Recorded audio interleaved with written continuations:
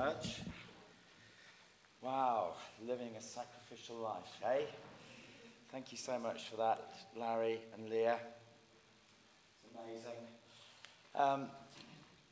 We're on the theme of real relationships. And I've got a slide coming up now with a photo of someone you might recognize. Who's that? Billy Graham. Died on the 21st of February, aged 99, but in his lifetime preached to 215 million people that he stood in front of in 185 countries, and 2.2 million people made commitments to follow Christ. It's amazing, isn't it? 2.2 million people. But some of you might say, well, okay, but where are they now? It's one thing to have an emotional response in the heat of the moment when the crowd is being whipped up, but where are those people now? And that's a good question. Was it just an emotional response, or were their lives radically changed? Well, it's not a new question. Let's go to the book of Acts. In Acts chapter 2, Luke tells us that on the day of Pentecost, after Peter had preached to the crowd and appealed to them to repent, that 3,000 people were added to their number in that one day. 3,000. And you might say to Luke, if you were around at the time, yeah, but where are they now? Well, Luke doesn't stop there. In Acts chapter 4, he says that the number of men who believed actually grew to about 5,000. That's just the men. There were women and children as well. There's massive growth in the early church.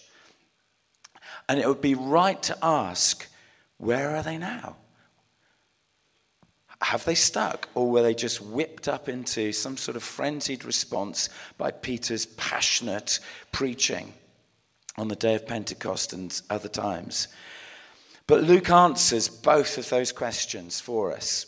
And far from being a sort of kind of frothy response that evaporated the very next day, these new believers were born into a movement that learned how to live life as a radical community together. So we're going to read two passages. First from Acts chapter 2, verses 42 to 47, and then we'll go on to Acts chapter 4.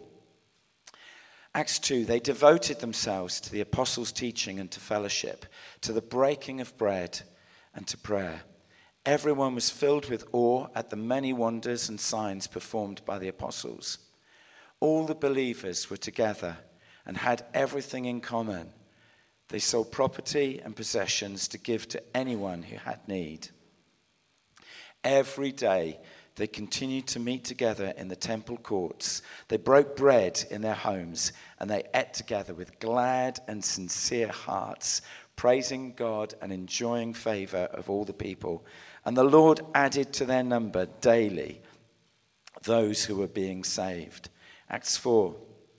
And as we look at these verses in Acts 4, see if you can see some of the same factors in this description as in the previous one. All the believers, I'm sorry, not been well this week.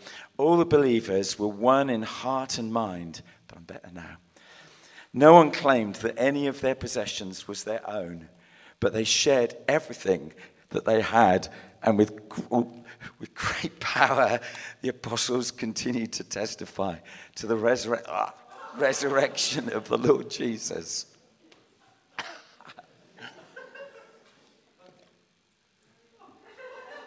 Oh, dear me. And God's grace was so powerfully at work in them all that there were no needy persons among them. From time to time, those who owned land or houses sold them, and they brought money from the sales and put it at the apostles' feet, and it was distributed to anyone who had need. This is extraordinary. I want you to note that phrase, that God's grace was so powerfully at work in them all. This is the thing that changed them completely as individuals and as community. The gospel does not only save sinners, it creates a family. It's conversion and community. There's an outpouring of undeserved and lavish grace on the crowd that gathered when Peter was preaching. And this same crowd that Peter has accused of putting Jesus to death by nailing him to a cross.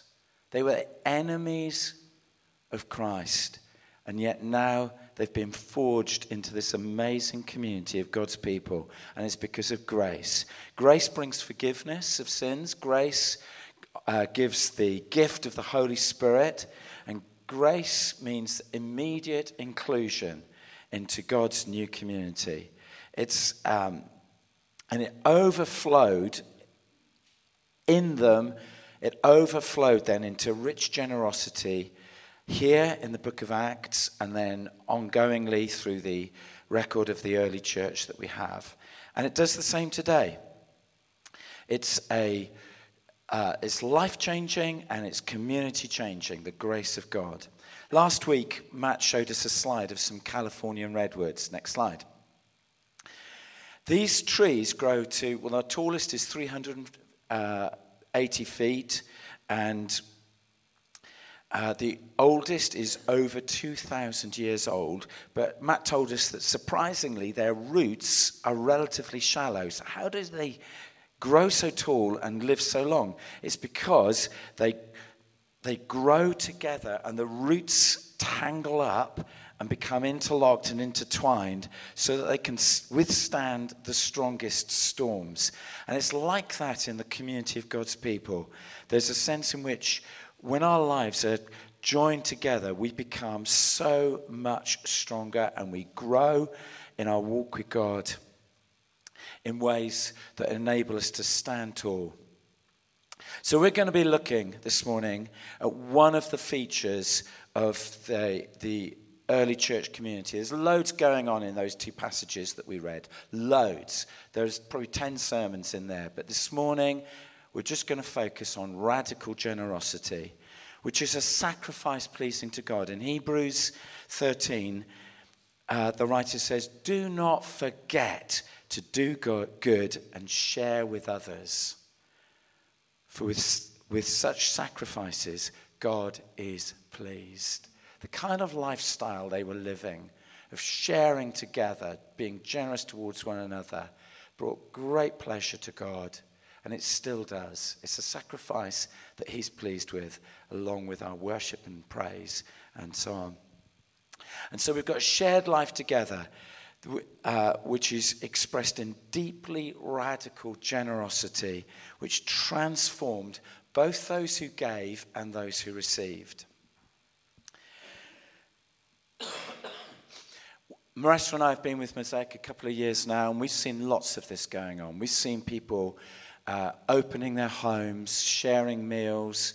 For us, one of the things that helped us get into church life in the way that we did was just the meal that was thrown every week by Dan and Netta Pegler when we turned up at their house for mission group. They were so generous week after week, and it helped us build relationships and feel part of the church here.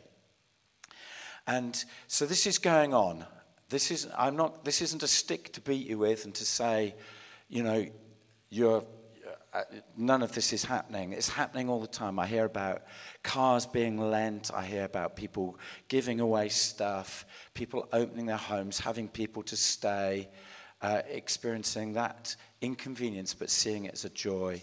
It's wonderful. But when Paul wrote to the Thessalonians, he said, it's absolutely true that you love one another, but I urge you to do so more and more. So this today is about urging you to do so more and more. There's more that we can do. We can keep growing in this. For Marissa and I, our deepest and most profound experience personally was when we first got married. We joined a church in Southampton City. And a couple of years into living there, we'd been in rented accommodation. We wanted to buy our own house. And we just about scraped enough together for a mortgage to buy a house which was going really cheap because it was in terrible condition. But it was in an area where other people from the church lived, and that's where we wanted to be. And then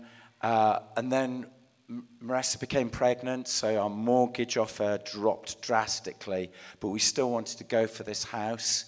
And we were with the deposit we had and the mortgage, we were still short by a huge amount of money for us, a huge amount of money. And we just set to praying and asking God to provide. We were learning to trust him to meet our needs. And unexpectedly and not asked for or in any way solicited, people in our small group and beyond started giving incredibly generously.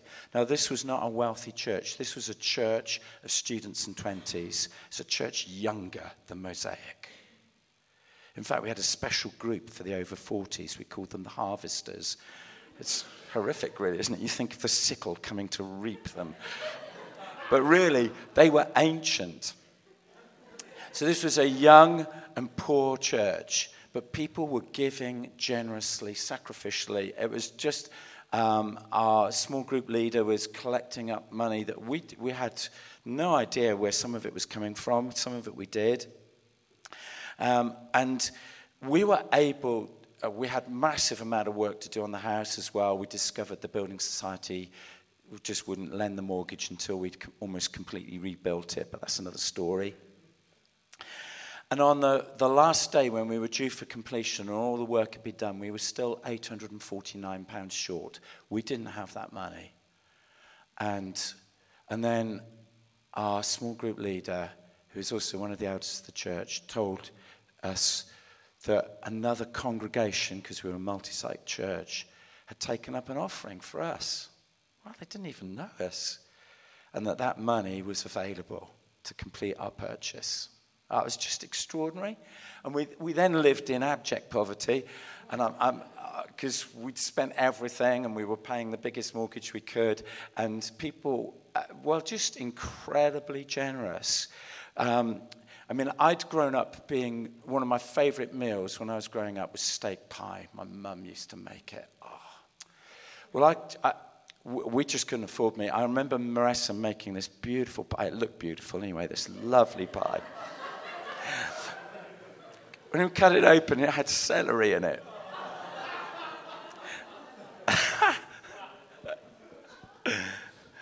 But from time to time, a joint of beef would appear on our doorstep. And stuff like that was happening. It wasn't... when you live like that, you've got to accept what comes. So, for example, when Marissa went into hospital to have Amy, our home group decided to decorate the house. And they just flew at it. And I've never seen anything quite like it. So one of our neighbours, Sheila, the demon wallpaperer, she didn't move the bookcase. She just papered it. The paper went round the wall and then onto the bookcase. But we were so loved and so blessed. And we weren't alone. This was happening right across the church. I'll share some more of that in a moment. But it was an experience of a radically generous community that was deeply impacting on us. So we're still just amazed at that time. But I want to look through just four things to pick out from these two passages. Radical attitude, radical action, radical equality, radical impact. Radical attitude. The radical attitude was one of sharing. The passages say that they had everything in common and no one claimed that their stuff was their own. Now, this didn't mean that they renounced private property. It didn't mean that they gave up ownership. But what they had, they shared freely. It was for the common good. And so opening homes, people were in and out of each other's homes. This church in Jerusalem, a lot of them were people who'd come into the city and never left again. They'd come in for the Feast of Pentecost. They'd never gone back again. They were like people coming into our city as students and never going back home, or coming in as taking refuge from conflict or hardship and finding their home in the city. But those who had homes opened their homes and they ate together radically. We experienced this in our first home. We, with another friend in the church, bought a lawnmower between us. You know, we didn't need to be mowing our lawns all day, every day. We could do that. It worked. Later, we bought a barbecue with some neighbours, and the barbecue went up and down the road. And furniture, everything we had for almost 10 years was just given to us. We bought our first piece of furniture 9.5 years after getting married, and that was a bed.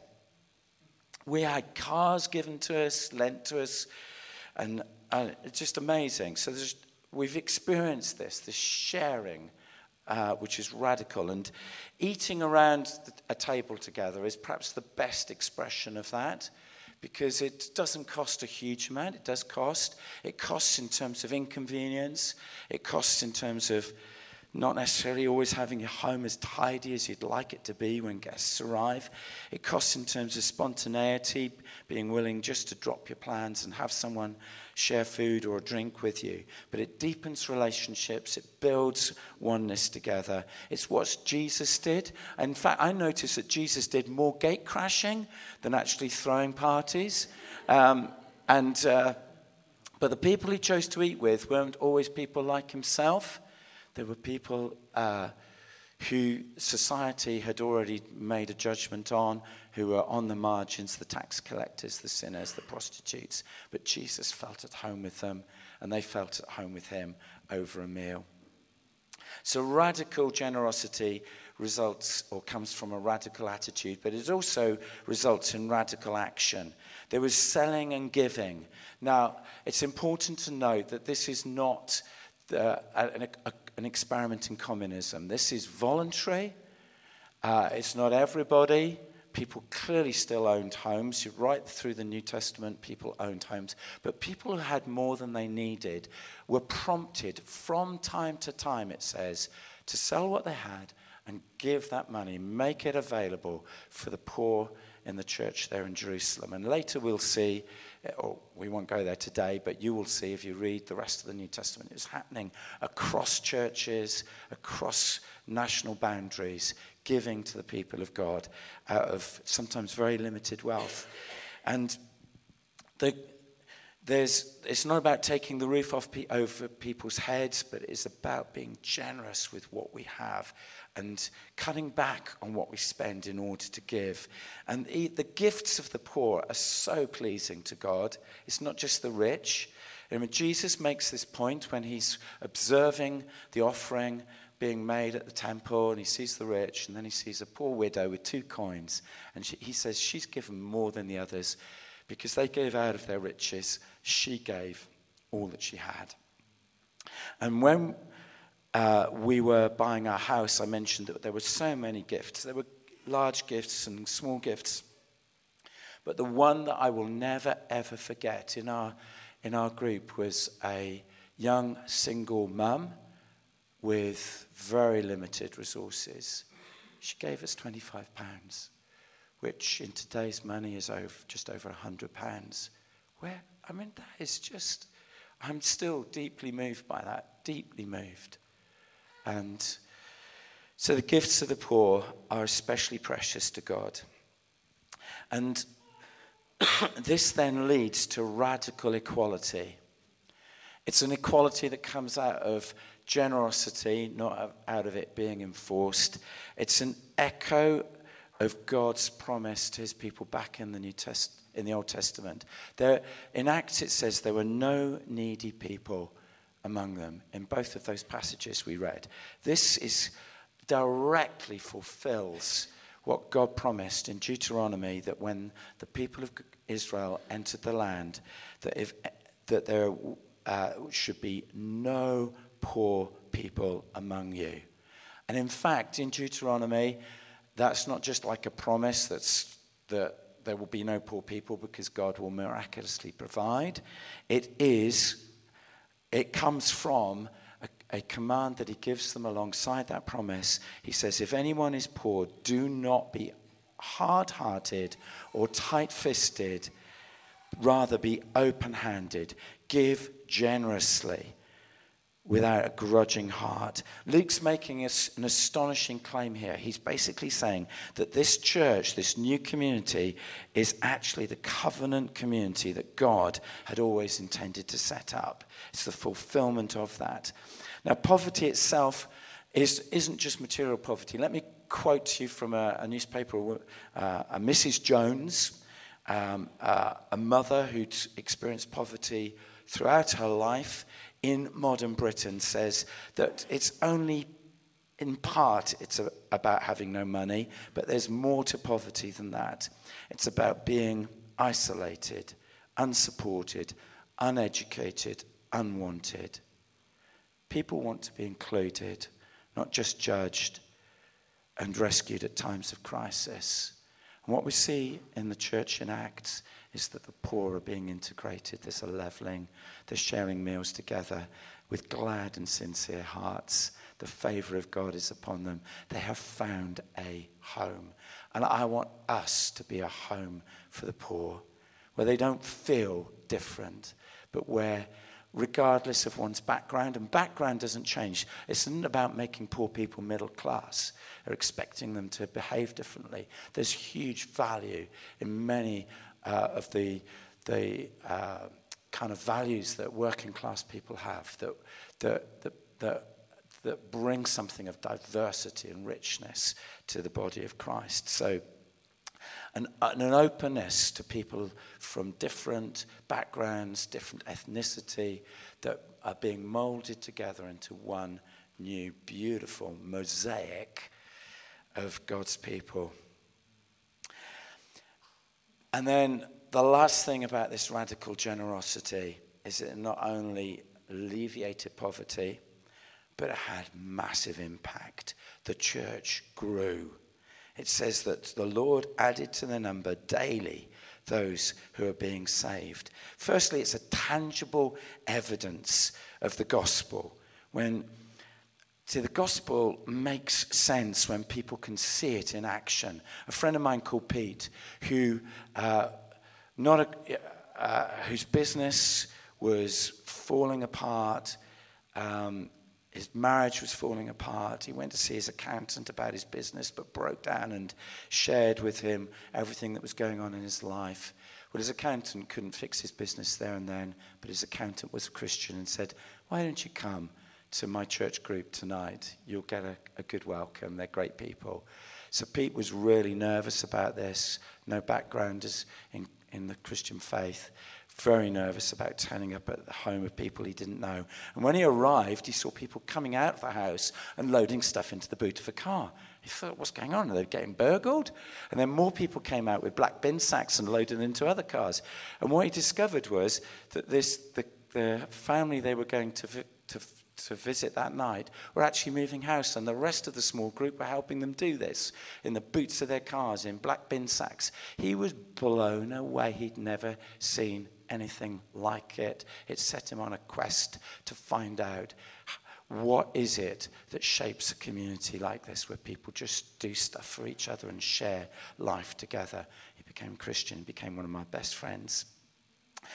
So it's tangible evidence of the gospel. It's also something to invite unbelievers into, because an open home with Christians around the table can also have people who are not yet Christians. So in our small group, just before Christmas, our mission group, 3 of the couples, we just threw some simple parties before Christmas, invited the mission group and our neighbours.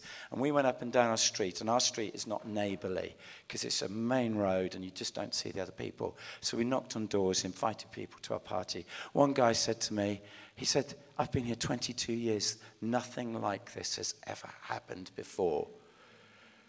He was getting Asda's mince pies and mulled wine. I mean, it's not a big deal, is it? But nothing like this had ever happened before. And he's coming with his family to a cream tea that we're doing next weekend. And he texted me to say, this is just, we're coming. And thank you so much for all that you're doing to pull this community together. Well, what are we doing? We're just opening our home and doing it with the people who love God and some people who don't yet know him.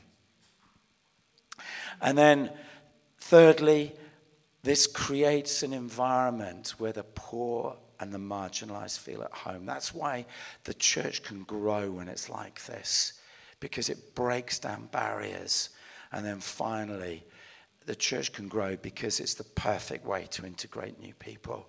They're not trying to find their way into a clique. They're being welcomed into a community that is constantly generous in small ways as well as big.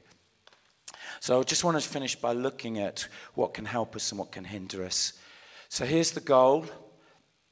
Radical community. There are driving forces that will get us there, but there are also resisting forces.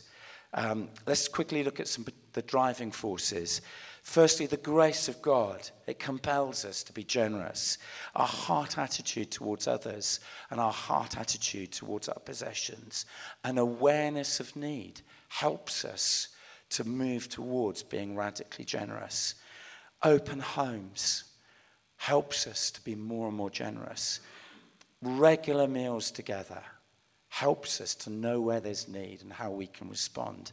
And being spontaneous, not just being ready to drop things and help where we can. But there are resisting forces. So when our hearts are untouched by grace, when we've grown cold in our walk with God, if you like, when our heart attitude towards others who are different from us is that we just don't really want to get involved, or when our attitude to our possessions is what's mine is mine, and I could barely got enough to make ends meet, or I'm saving up for this or that, or when we don't know each other very well and we just actually don't know what the needs are.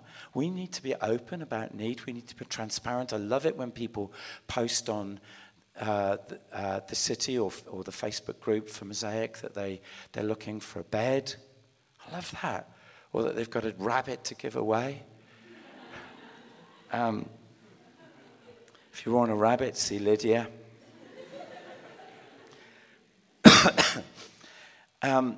The attitude of my home is my castle. This is probably a big one for me. Hard day's work. I just want to be on my own in my home. It's not my castle. It's there to serve. And, that's a constant challenge. Lack of time, tiredness.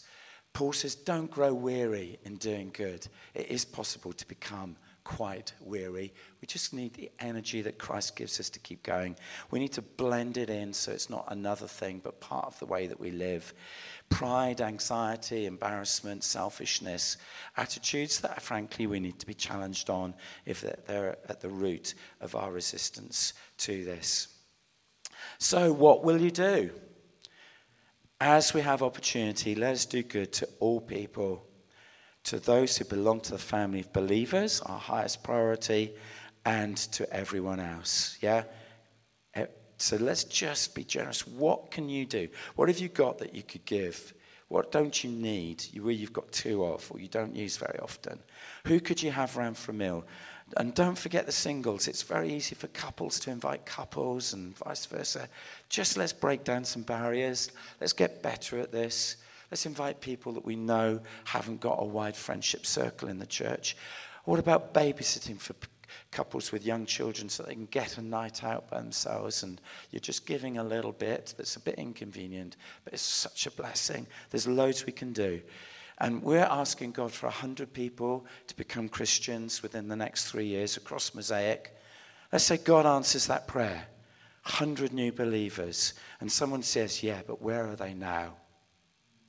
Will they be deeply knitted in to generous community where they give and receive and where they're bound together in the life of God amongst the people who've been just touched by the magnificent grace of God. Let's finish with the grace of God.